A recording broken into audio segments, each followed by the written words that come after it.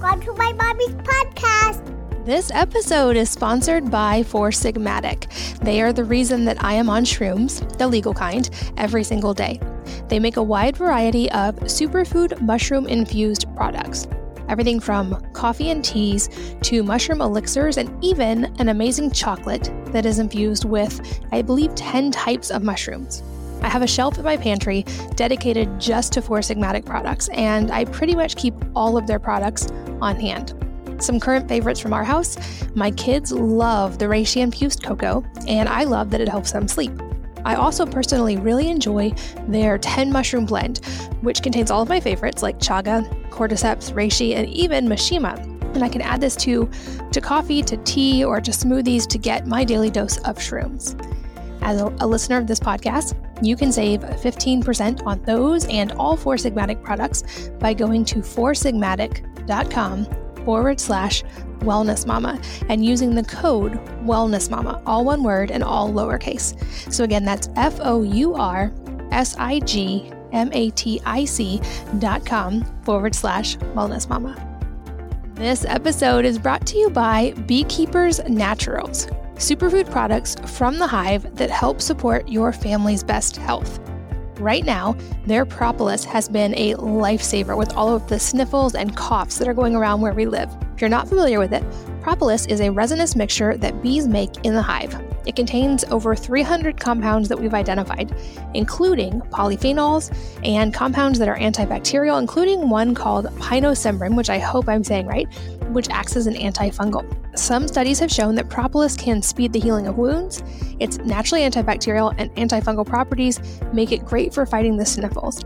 And the way I use it, at the first sign of any sniffles, sore throat, or coughing at our house, I spray propolis in the throat, and it almost always helps us bounce back really quickly. I also always use propolis spray in my mouth before flying to avoid picking up anything on the plane. I also have unfortunately learned from experience that it works great on burns and cuts for healing. As a listener of this podcast, you can save 15% on propolis and all Beekeepers Naturals products by going to beekeepersnaturals.com/wellnessmama and using the code wellnessmama, all one word, all lowercase. So again, that's Beekeepers Naturals, BEEKEEPERSNATURALS.com/wellnessmama and the code wellnessmama to save 15%. Hello, and welcome to the Wellness Mama podcast. I'm Katie from wellnessmama.com and wellness.com, my new personal care line that you can check out. And today I'm going to give an update on my journey with Hashimoto's and from beginning to end, all of the steps I tried, what worked and what didn't work, and where I currently am with that. Because I get quite a few questions about this, especially when I mention being in remission, and it was very much a decade-long journey for me. I'm hopeful that some of you can benefit from maybe some of the things I've tried. I will say, before we jump in, that if I've learned anything through this whole process, it is just how personalized and individualized health is, and especially when you're dealing with something as intricate as autoimmune disease. I do think a lot of these things in general can be helpful in some way to people with lots of different autoimmune disease, but I don't mean them to be diagnostic or prescriptive. What worked for me ultimately was trying a lot of different things and finding the things that worked for me by tracking. So as I go through all of these different things that work, I will also say that I have kept a relatively detailed health journal that's now in digital form, actually it's been in, at some points, notes on my phone in Evernote, and it now lives in Google Docs so that I always have it with me. And I track things very carefully, including my labs, using Heads Up Health, which is a health dashboard. So anytime I'm trying something new, I'm definitely looking at the empirical data of what's happening in my body. And I also keep notes on any changes in exercise, in general, on dietary stuff, and also sleep, and use my Aura Ring as well so that I can see what's actually working and what's not. I think that that's a really important step for all of us, whatever we're trying to work through in a health perspective. Not that we need to be obsessive about it, but just to be able to see trends over time. It's really helpful to have all of the data in one place. So starting from the beginning, as much from the beginning as possible without being too long-winded.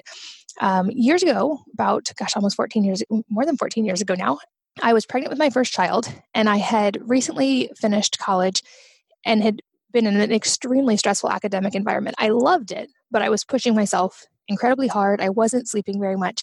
I took 28 hours my final semester while I was pregnant and while I was working on a lot of other projects. So I was extremely stressed. I was not eating much food. And then when I did eat, I was not eating very well.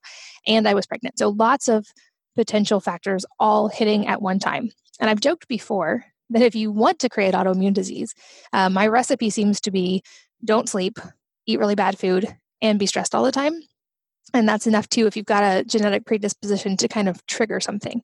And I think, based on my research at least, a lot of factors can go into it. It can be toxicity from certain things. It can be deficiencies of certain nutrients. It can be stress. Like stress alone can trigger autoimmune disease from many of the stories I've heard from you guys and from my research. So I think there's a lot of factors that go in. I've explained this almost as like a bathtub concept, that if you have a bathtub, you can put a lot of different things in it. You could put rocks, you could put kids' toys, which are usually what are in my bathtubs. You could put sand, you could put golf balls, you could put water, Kool-Aid, whatever.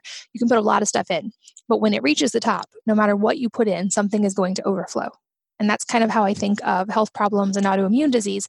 And I think some of us maybe have genetically bigger bathtubs and more leeway than others based on genetics. But everybody has that point at which health problems will start. And so I think there's a lot of different factors that can go into this. And I think there's also a lot of different factors that can help clean out the bathtub and reset things. So this was my journey of finding what those things were. At this time in my life, that was where I was health-wise. I was very young. I wasn't thinking about health problems. I was certainly not thinking about what I ate or what impact it might have on my health. I wish I had thought more about what impact it would have on my child. And I wish I had known now all of the things I know to take and to do when pregnant. But at that point, I was pregnant with my first, extremely busy, extremely stressed, and had a tough birth with him, and then was adjusting to life as a mom, which is a relatively large life adjustment to begin with, as well as adjusting to a move and to still being a newlywed, and it was just a lot of things that happened at once. And so in the beginning, I didn't fully realize that I was in a health crisis until it got pretty bad, because I wrote off a lot of the things that were happening as, oh, that's just because of the pregnancy, or that's just because of having a new baby, or that's just because I'm not sleeping, or all of those different things. But when my oldest son was 6 weeks old, I was sitting in the doctor's office waiting for the doctor for my follow-up appointment. And he was running late because he was delivering another baby. And I read through pretty much every magazine in that waiting room. And one of the last ones I picked up, I believe it was Time magazine. And it said that for the first time in 2 centuries, the current generation of American children would have a shorter life expectancy than their parents.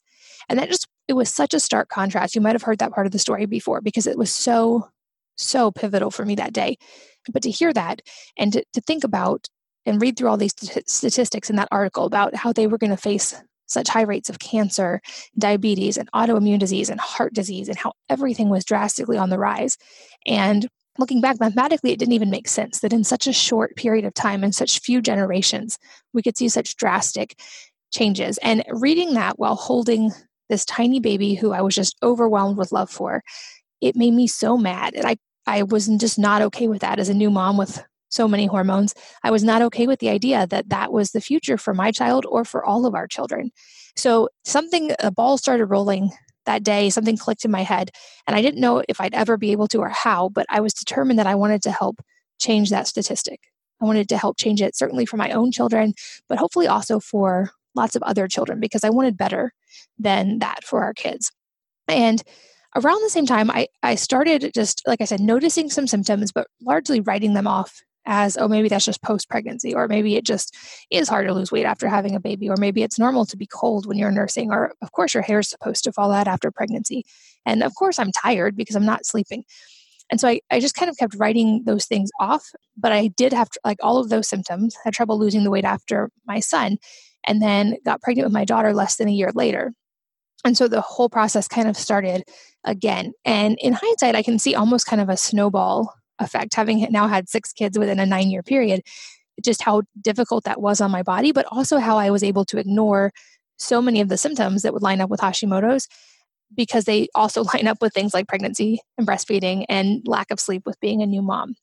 But over the course of having my next couple of children, there were these persistent symptoms and I wasn't able to lose weight. And I kept thinking, I wonder if something else is going on. I would read things in my research about thyroid disease, and I kept wondering if that's what it was.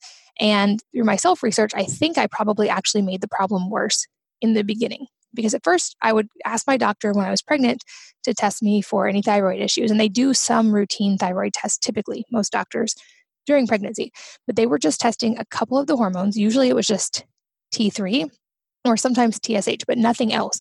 They were just testing a couple of things. And then if those were normal, they wouldn't go any deeper.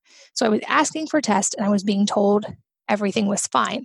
And increasingly, I kept thinking like, I don't think everything is fine, but I couldn't get a doctor to help me figure out why. And so then I started taking different supplements that were labeled for thyroid. In hindsight, this probably made things worse because a lot of those supplements are iodine based. And if you have certain thyroid issues, iodine can be a little bit complicated, to say the least. And so I was taking iodine that probably actually, now understanding my version, made things worse.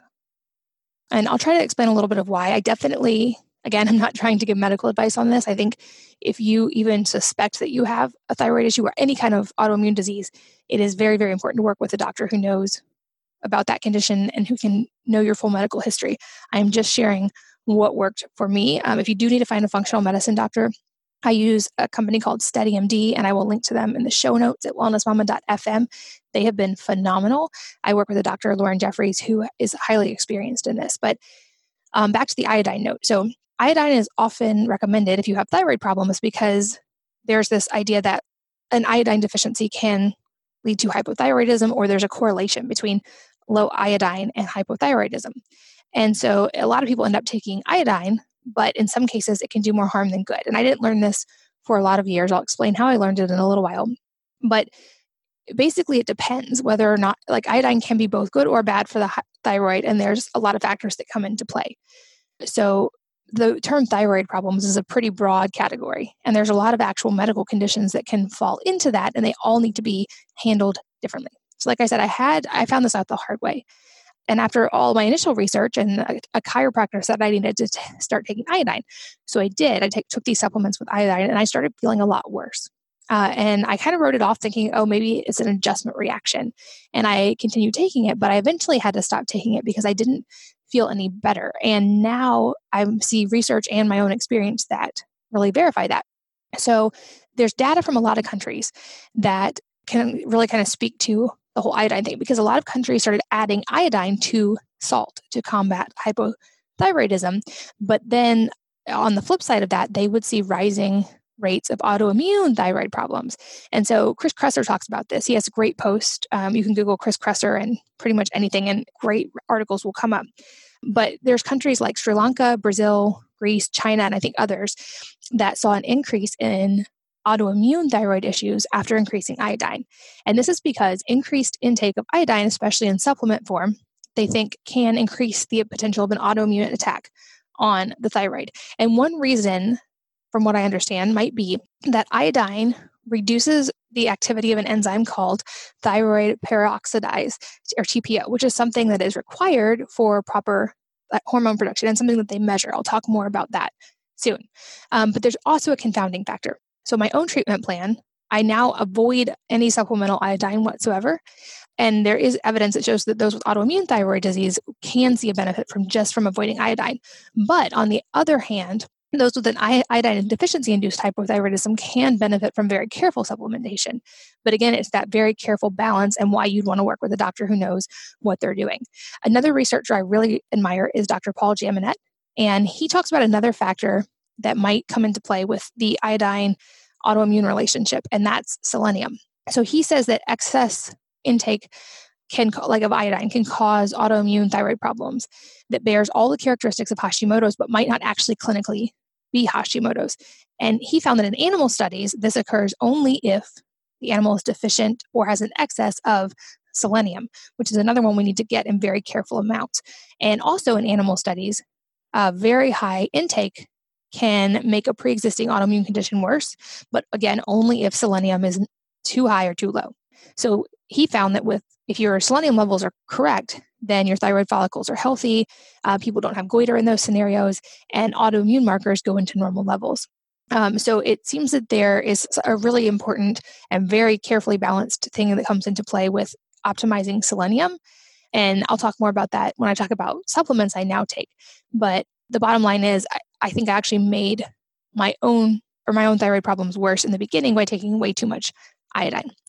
So for the next several years, I went through a variety of different doctors that I would try to find locally and ask them to test different thyroid markers or help me try to figure out what was wrong, and largely with no beneficial result, because they would test the same things. They would tell me everything was normal and that all of the symptoms, the fatigue, the hair loss, the cold, the tired, etc., those were all just normal with being a mom, and they're not. And so if you're listening, no matter what you think you might be dealing with, I would say don't settle for being told those things are normal. And unfortunately, sometimes we do have to be very strong advocates in our own health. That's a lesson I've learned over and over in all of this, that when it comes to actually finding our own health answers, we can find incredible doctors and practitioners who can be amazing partners, but we can never outsource the responsibility because health is so personalized. And at the end of the day, our best case scenario is going to require us being patients in N=1 and experimenting on ourselves. So I went through many, many doctors. I think it was 8 by the time I finally started to get answers. And when my fourth child was young, I actually traveled to a health conference with her and had my mom there to help babysit. I was still tired, still couldn't lose weight. I was feeling all the emotions of feeling like a fraud at a health conference because I couldn't figure out how to get the weight off and not being able to get a diagnosis. And I was talking to someone there who said she had had a diagnosis of thyroid problems and it had taken her a long time. And I was like, who did you finally see? How did you finally get answers? And she recommended her doctor, who is now a doctor I've worked with and a very close friend, Dr. Alan Christensen. And I will link to his website also in the show notes at wellnessmama.fm. He has incredible resources that you can read and find for free. And he has books on this topic. But she told me I worked with Dr. Alan Christensen. He was able to diagnose me immediately and my entire life changed. I felt so much better. And for the first time in a really long time, I had this glimmer of hope and was like, can you please send me his info? I'm willing to work with him. I'll go anywhere. And she's like, oh no, he's here at the conference. And I ran into him later that day and I started barely just talking about my symptoms. And before I could even finish explaining all the stuff, he looked at me, he reached out, he actually felt my thyroid and said that he wanted to run some labs, but he was pretty sure just based on that I had Hashimoto's. And that he could tell that my thyroid was a little bit enlarged. There were likely nodules. And based on symptoms, he said they probably aren't testing the correct labs. They probably haven't tested your antibodies, which was true. And they probably haven't identified, but he said I would be willing to bet that you likely have Hashimoto's. And while for some people hearing that might be a bad thing, I was so overwhelmingly excited to just have potentially a glimmer of hope of knowing what it might be and then having a way to try to research and figure out how to get over it, that I actually hugged him. I didn't just want to hug him, I did. And over the next year, he worked with me through lab testing, through all kinds of different methods that I'll talk about. And I started to see improvement in my symptoms and also in my labs. And he's now become a very close friend. Absolutely love him. I definitely, like I said, I recommend his books very highly. I recommend his website and his work. And he's also just one of the most fascinating people I have ever met just as a person to hang out with. He's incredibly smart. He read the encyclopedias before he was 5. And he now he competitively unicycles up mountains. So incredibly interesting human being and incredibly smart. And I'm forever grateful to him for starting me on this journey to recovery. So at that point, through lab testing, it showed elevated TSH, elevated antibodies, and an ultrasound of my thyroid revealed nodules. So all of those things lined up and led to an official diagnosis of Hashimoto's. At that point, I started to really want to understand for the first time autoimmune disease in general, what was going on within my body. I'll link to a lot of the resources I used to start understanding it in the show notes. I read all of Dr. Christensen's work. I read a lot from Dr. Tom O'Brien, some from Dr. Sarah Ballantyne, Isabella Wentz. There are so many incredible researchers who have written and shared incredible information about this. And there are differences based on the different types of autoimmune disease, but there's a lot of great resources as a starting point. In the beginning of treatment, the things that Dr. Christensen and I did together were basically developed a plan based on diet, lifestyle, and careful supplementation and medication for a while. I think that's an important part to talk about in this story.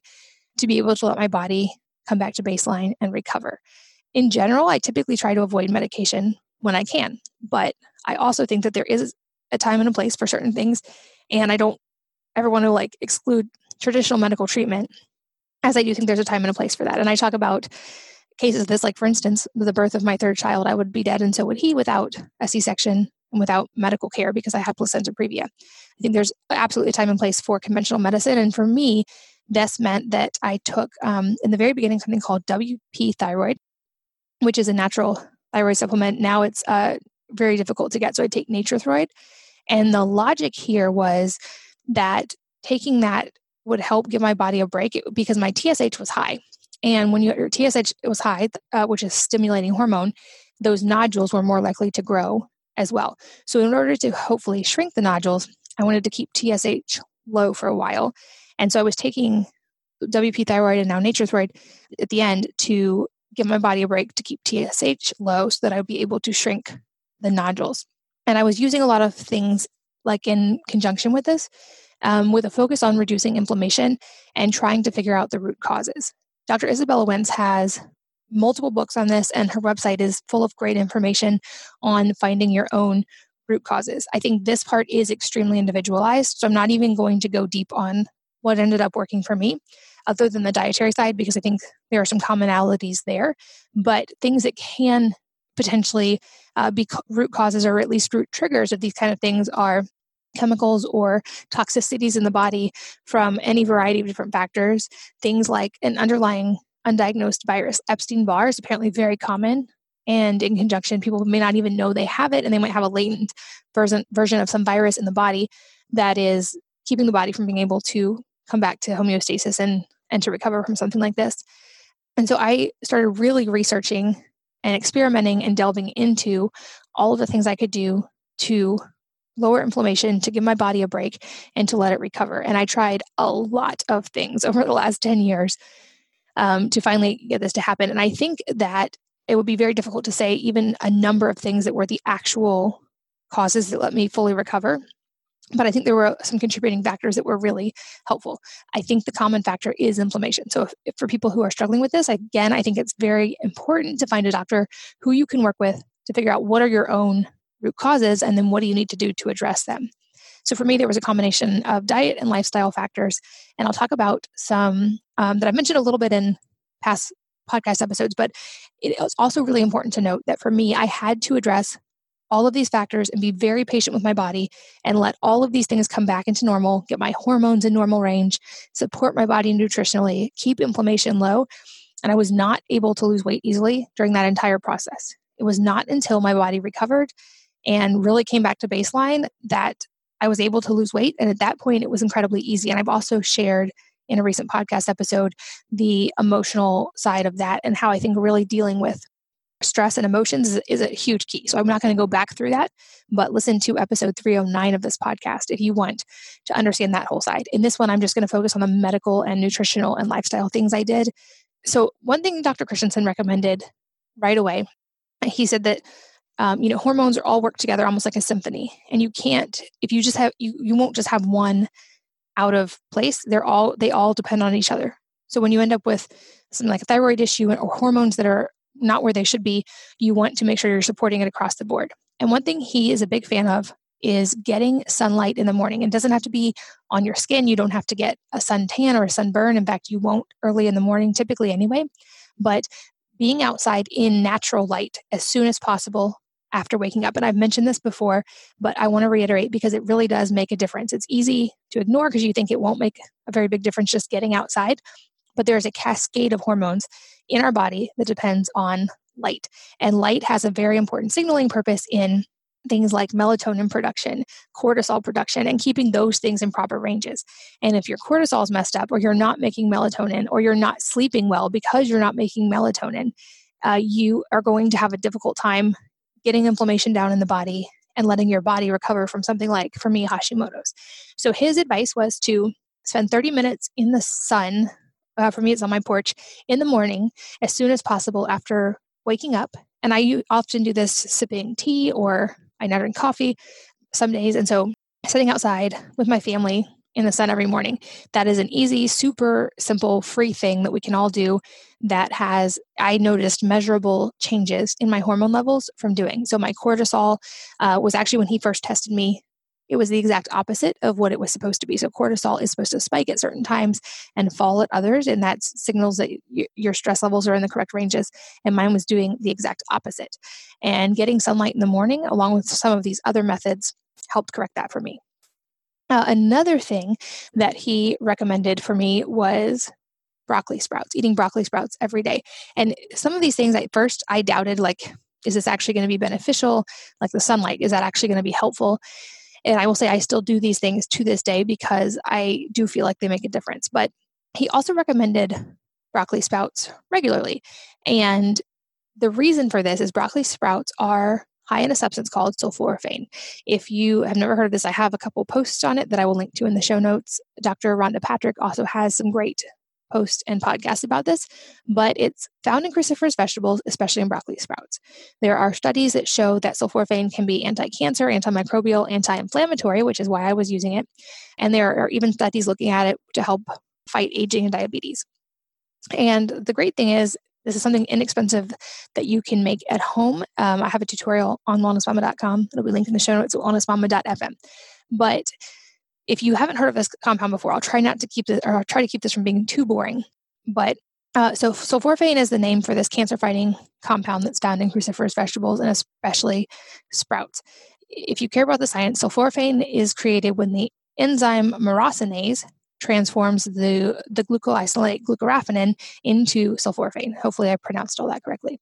Since myrosinase and glucoraphanin are found in different parts of the plants, this change actually happens when the plant is damaged. So when you chew it or blend it up, then these two compounds mix together and react. And young sprouts of broccoli are particularly good sources of glucoraphanin. And more specifically, sulforaphane is part of a group of plant-based compounds, phytochemicals, called isothiocyanates, which in the body, this stimulates the production of important enzymes that fight free radicals. You probably heard of those for their effect on aging in the body. So inflammation and free radicals they get the blame for a lot of types of cancer. So this is a big deal. And there's a lot of cool research right now happening about these particular phytochemicals and protection against cancer. And since I had nodules on my thyroid, I was very cautious to make sure that that those weren't going to turn cancerous. And so, like I said, sulforaphane is found in all cruciferous vegetables, but much higher in broccoli sprouts and other sprouts. And these are things you can grow easily at home. There are studies, like I said, showing that this can boost brain health. It can help with detoxification, which is another factor that's often present with autoimmune disease. Taking sulforaphane can help increase glutathione as an NRF2 activator and also slowing aging. There's a lot of studies about this. So again, it's an easy thing that he recommended adding in. You can grow them in your own kitchen. That tutorial is in the show notes. But I also think before we move on, it's important to talk about cruciferous vegetables because just like the iodine thing, there's this, the conception that you should take iodine if you have thyroid problems. There is also some advice if you start reading into the research on thyroid issues in general that you should not eat cruciferous vegetables like broccoli, cabbage, cauliflower, Brussels sprouts, etc. if you have thyroid problems. And again, the answer to this is a little bit more complicated and nuanced than just whether you should or shouldn't. As I started really digging into this, I found that some sources claim that all cruciferous vegetables should be avoided if you have thyroid issues, while others say it's fine to eat them if they're cooked, you just don't want to eat them raw. And then I've also read sources that said if you're going to eat cruciferous vegetables, you need to take iodine. Again, that didn't work for me, but there was a lot of conflicting information about this. So I asked Dr. Christensen when I first started this, and he explained that it's perfectly safe to consume cruciferous vegetables regularly if you have Hashimoto's, and here's why. He said cruciferous vegetables they basically belong to the mustard family, and cruciferous vegetables is a broad term for this whole group of things that everything can include: bok choy, arugula, Brussels sprouts, cabbage, cauliflower, collard greens, horseradish, mustard greens, radishes, turnips, watercress, etc. And in general, there's a lot of benefits to these kind of vegetables. They contain a lot of phytochemicals and important things, but a lot of people with thyroid issues are hesitant to consume them, especially in large amounts, because of some conflicting opinions online. So in my opinion, like I said, they can be extremely healthy. They contain folate, vitamin C, E, K, and a lot of phytochemicals that can reduce inflammation. So there's potential reasons to consume them. The reason people say you might not want to eat them if you have thyroid issues is that they also contain goitrogens, which are substances that affect the thyroid in certain ways. And goitrogens can interfere with the thyroid's ability to take in iodine. So that's also why people say you might want to take iodine if you're consuming a lot of those, because your body needs that to produce thyroid hormone.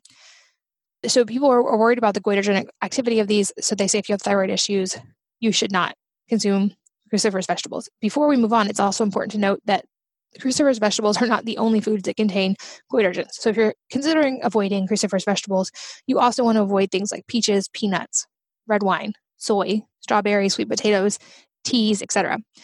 But for people with Hashimoto's, goitrogens aren't exactly necessarily where we should be looking at for problems.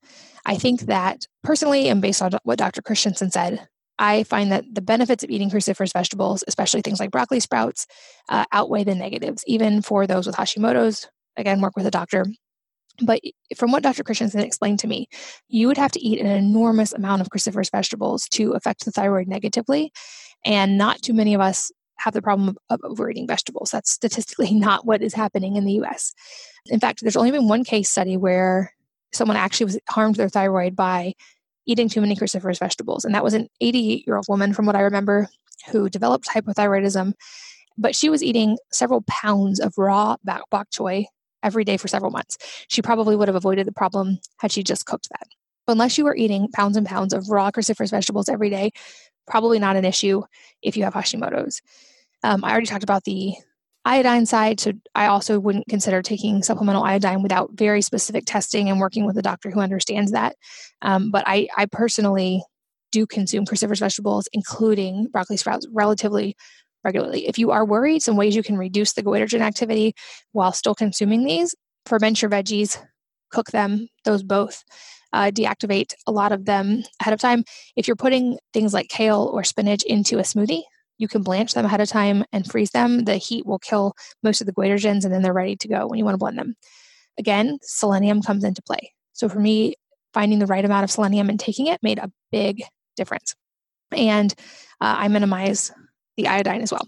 So a little bit of a tangent there into cruciferous vegetables and broccoli sprouts, but that did make a big difference for me, and I still consume broccoli sprouts regularly. There's also now a sulforaphane supplement you can take. Historically, it's extremely hard to isolate sulforaphane into a supplement form, and I have finally found a supplement that does that, so I'll link to that in the show notes as well. This episode is sponsored by Four Sigmatic. They are the reason that I am on shrooms, the legal kind, every single day. They make a wide variety of superfood mushroom-infused products. Everything from coffee and teas to mushroom elixirs, and even an amazing chocolate that is infused with, I believe, 10 types of mushrooms. I have a shelf in my pantry dedicated just to Four Sigmatic products, and I pretty much keep all of their products on hand. Some current favorites from our house: my kids love the reishi infused cocoa, and I love that it helps them sleep. I also personally really enjoy their 10 mushroom blend, which contains all of my favorites like chaga, cordyceps, reishi, and even mishima. And I can add this to coffee, to tea, or to smoothies to get my daily dose of shrooms. As a listener of this podcast, you can save 15% on those and all Four Sigmatic products by going to foursigmatic.com/wellnessmama and using the code wellnessmama, all one word and all lowercase. So again, that's foursigmatic.com/wellnessmama. This episode is brought to you by Beekeepers Naturals, superfood products from the hive that help support your family's best health. Right now, their propolis has been a lifesaver with all of the sniffles and coughs that are going around where we live. If you're not familiar with it, propolis is a resinous mixture that bees make in the hive. It contains over 300 compounds that we've identified, including polyphenols and compounds that are antibacterial, including one called pinosembrin, which I hope I'm saying right, which acts as an antifungal. Some studies have shown that propolis can speed the healing of wounds. Its naturally antibacterial and antifungal properties make it great for fighting the sniffles. And the way I use it, at the first sign of any sniffles, sore throat, or coughing at our house, I spray propolis in the throat, and it almost always helps us bounce back really quickly. I also always use propolis spray in my mouth before flying to avoid picking up anything on the plane. I also have unfortunately learned from experience that it works great on burns and cuts for healing. As a listener of this podcast, you can save 15% on propolis and all Beekeepers Naturals products by going to beekeepersnaturals.com/wellnessmama and using the code wellnessmama, all one word, all lowercase. So again, that's Beekeepers Naturals, BeekeepersNaturals.com/wellnessmama and the code wellnessmama to save 15%. I also found that I needed to do very specific exercise. So for me, that meant I only stick to now high intensity exercise and things like lifting weights. I don't do any long form cardio. So I'm not just running miles or on the elliptical. My body and hormones personally respond best to high intensity training. I use the Carol bike, which I will link in the show notes. And I've done a podcast with the founder of Carol. And then I do very heavy weightlifting and I'm lifting above my body weight now in most categories, and I feel the best on that. Sleep was also a huge component of this for me.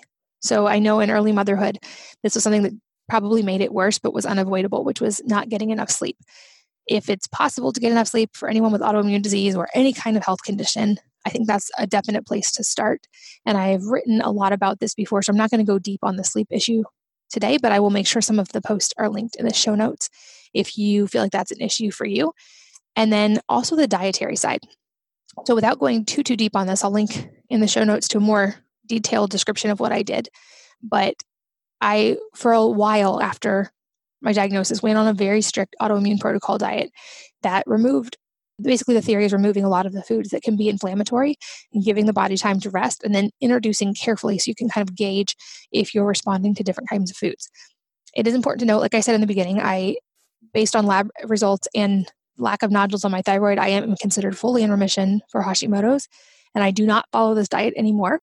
In fact, I will say this past year, now having worked through the emotional stuff and really found homeostasis, I eat more food than I've ever eaten as an adult. I am less restrictive. I still eat very clean at home, but I'm able to eat occasionally things like gluten, sugar. I do eat dairy, and none of those bother me. I do still have to avoid eggs based on some IgG testing and based on how I feel, but that's really the only food that I'm not eating at all right now. I think this is very personalized as well. I'll link to the test I use to figure out and to constantly monitor that. But in the 2 years after my diagnosis, I did eat an extremely regimented, very clean diet to give my body time to rest and recover. And I focused on really nourishing it, supporting it with certain supplements based on testing, and just making sure I was flooding my body with nutrients. And it took years for my body to fully recover from that. And I did not, like I said, I was not able to lose weight during that time.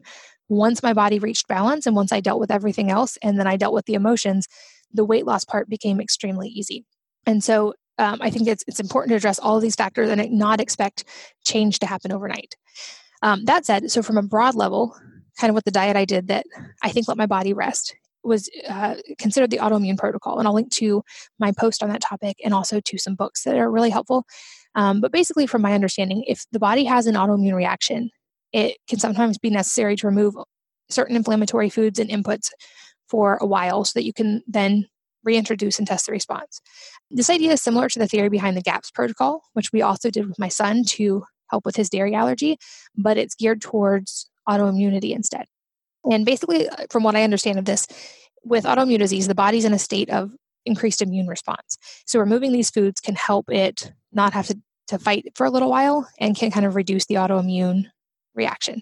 I should also say that technically, clinically, an autoimmune disease cannot be cured, which is why I use the word remission instead. At this point, after my diagnosis, I switched to an autoimmune protocol, and I was pretty amazed at how quickly it helped. So within the first week, I saw my bloating go away. My thyroid felt less swollen, and I had more energy even after the first couple of days. And then I saw skin improvements and energy improvements, and then eventually my hair improved. And this helped me realize which foods were problematic. And like I said, I've now been able to reintroduce almost all of these foods, everything but eggs. So I think I want to say that before I tell you just how restrictive this protocol is. It's not usually forever, or at least not all parts of it are forever. The general idea is that Like I said, you're removing any inflammatory foods. If this is new for you, some things that I find helpful, I'll link in the show notes. The Paleo Mom has a website and also a book, The Paleo Approach. There's an autoimmune cookbook by Mickey Trescott, and her website is Autoimmune Paleo. Those are both really good. I'll link to those in the show notes at wellnessmama.fm. Basically, very broad description. On an AIP protocol, you're avoiding grains, legumes, eggs, dairy, seeds, even seed-based spices and oils, nightshades, so things like tomatoes, peppers, eggplants, etc., nuts, alcohol, and then any other reactive food. So for me, that included coconut, even though that's not typically on the list. Instead, you're eating very clean sources of proteins like meats, organ meats, broth, vegetables except for nightshades, fresh or dried herbs that are not nuts or seeds, certain fruits, non-seed-based spices, lots of healthy fats. I focused on olive oil, and then dairy-free fermented foods like sauerkraut. So I have a food list in my post. You can find that in the show notes. It does seem very overwhelming. It is extremely restrictive, but I knew that it was aimed at healing, and so I was able to stick to it. For me, a typical day would be, breakfast would be a scramble of vegetables, some kind of protein, and a cup of bone broth, and then supplements. Lunch was almost always a salad with some kind of protein, a little bit of fruit, and then bone broth. And dinner, same thing, some kind of stir fry with protein and a lot of vegetables, and then some kind of healthy starch like winter squash, pumpkin, etc. Another tip from Dr. Christensen is if you're going to consume carbs, to consume them at night, because that also, food is another big signaling mechanism in circadian rhythm.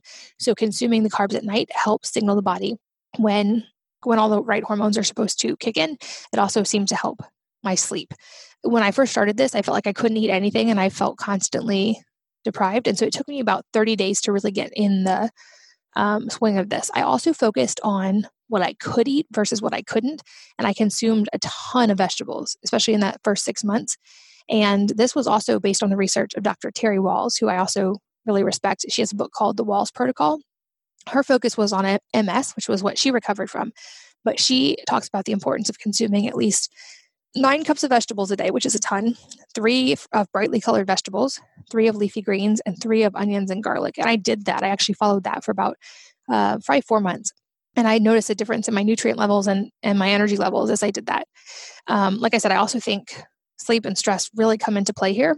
And I was taking a very specific group of supplements. This is extremely individualized. So I will tell you what I took, but it is not prescriptive. Please don't just go take this. Work with someone like SteadyMD to find out what you specifically need. But for me at this point, I was taking, like I said, WP thyroid medication. I ended up needing to take HCl, betaine and HCl with any meals that contained protein because I found I had low stomach acid during that time. So I took HCl anytime, and I still take it in smaller amounts. I have weaned down as my stomach acid has naturally improved. I took probiotics. The one I take is Just Thrive. I'll link to that in the show notes along with the discount. That's the one I now take. It's spore-based, so it's dairy-free, it's vegan, it's autoimmune safe, and it reaches the small intestine. It has a higher survivability, and you can also open the capsules and even bake with them, put them in a smoothie, etc., to give them to kids because they can survive at temperature. I made sure to get enough omega-3s through things like salmon. And then vitamin D is a big one here as well. There's a lot of research, and Dr. Christensen tested me for this almost immediately, my vitamin D levels, because there's a strong correlation with low vitamin D and a lot of health problems, including autoimmune disease. So it's something I test, and I also test in my family, my kids, and make sure that our vitamin D levels are not just in safe ranges, but optimized. So I actually keep mine about 80. When I first tested, it was 17. So it was well below even the conventional low level of vitamin D. And I think that probably also made a huge difference because while we call it a vitamin, vitamin D is actually a pre-hormone. So if you don't have enough vitamin D, all of your hormones can be off. Magnesium was also big for me, and I used both transdermal magnesium oil and took magnesium supplements, and I still do. Mag SRT is the supplement I take, and I use magnesium oil. I have a recipe for that on the blog. I'll make sure those are linked as well. I made sure to get enough protein and amino acids from things like bone broth, and I took a lot of vitamin C. Zinc and selenium were also important, and like I said, those are ones you want to consume only in the right amount. So you don't want to just take a ton. More is not better, but I will link to the ones that I take. Again, I would recommend working with someone like SteadyMD or a functional medicine doctor from SteadyMD to really know what you're doing before you just start taking those, and certainly before taking vitamin D because you can get too much vitamin D. I also took a supplement called L-tyrosine. Again, not one you want to just start taking just because, but those were all things that were helpful to me. Again, I will link to more detail about all of those things, but these were all factors that for me seemed to make a difference over time. I also avoid very carefully fluoride and chlorine. I have found that both of those are triggers for me, and that it's very hard to get my levels better if I'm exposed to those. I don't think that's necessarily the same for everyone, but we have a whole house filter on our house that makes sure that I'm not exposed to those, and there's not fluoride in our water where I live anyway. But I did need to be careful about avoiding both of those. So, long roundabout way of saying I used a whole lot of different factors and had to consistently stick with them for a period of years to start seeing changes. I felt an immediate difference in my energy levels and my sleep when I started implementing these things. And that was really encouraging. And also it felt so good just to not feel so bad. But really seeing the full recovery and now being in remission and having my labs reflect that took a very long time. So I will say, like, based on my experience, this is a marathon, not a sprint. Even though I don't recommend long-term cardio, but it's a marathon. So stick with it, build the habits that let you stick with it, and track so that you can see if what you're doing is having a positive effect. I don't know that it would be the same for everyone, but for me, I had to get all of these things right before I was able to see the weight loss, before my hair came back normally, before I had all the unlimited energy. And it was a slow process. And it also required shifting my mindset, like I talked about in episode 309, from fighting my body to supporting my body. Because I had reached a point, I was so mad at my body, I felt like it had betrayed me. And I realized it had protected me and it was keeping me safe and it was keeping my baby safe while I was pregnant with them. But I needed to be more supportive of my body. So those are the things that I did. I am now clinically in remission. All of my thyroid levels test normal. I don't need to take medication. I do still take supplements and I do still follow a lot of these things that I talked about. And at home, I eat probably still very close to that autoimmune diet when we're home. But if we're out somewhere or we're at an event, I'm much, much less strict than I ever have been, than I used to be. And I'm able to get away with eating a wide variety of foods and not being as restrictive as long as I support my body, make sure I have my sleep and my stress and all of those factors in order. There's probably questions I'm not thinking to answer. If you have any, please leave them in the comments at wellnessmama.fm under this podcast, and I will try to respond to you directly. And all of the things I've mentioned, I have blog posts about all of these. So head over to wellnessmama.fm if you want to read more about any of these, or check out the episodes with Dr. Christensen, Dr. Isabella Wentz, Dr. Terry Walls, or with my StudyMD doctor. Those all have really helpful resources for autoimmune disease. But I wanted to just share with you guys an update, since I can now officially say that I am in remission, and share with how I got there. I do think it's a very personalized thing. I hope that some of these will be helpful if you're in the same place to you and finding the things that are going to work for you, but I don't think it's prescriptive. So I hope that you're able to pull some beneficial things from that. And of course, as always, I am so grateful to you for being here today, for listening to this podcast, and for being part of that change that I talked about at the beginning of hopefully shifting those statistics so that our kids are not living a shorter life expectancy than their parents. Thank you for your time today. Thank you for listening. And I hope that you will join me again on the next episode of the Wellness Mama podcast. If you're enjoying these interviews, would you please take 2 minutes to leave a rating or review on iTunes for me? Doing this helps more people to find the podcast, which means even more moms and families can benefit from the information.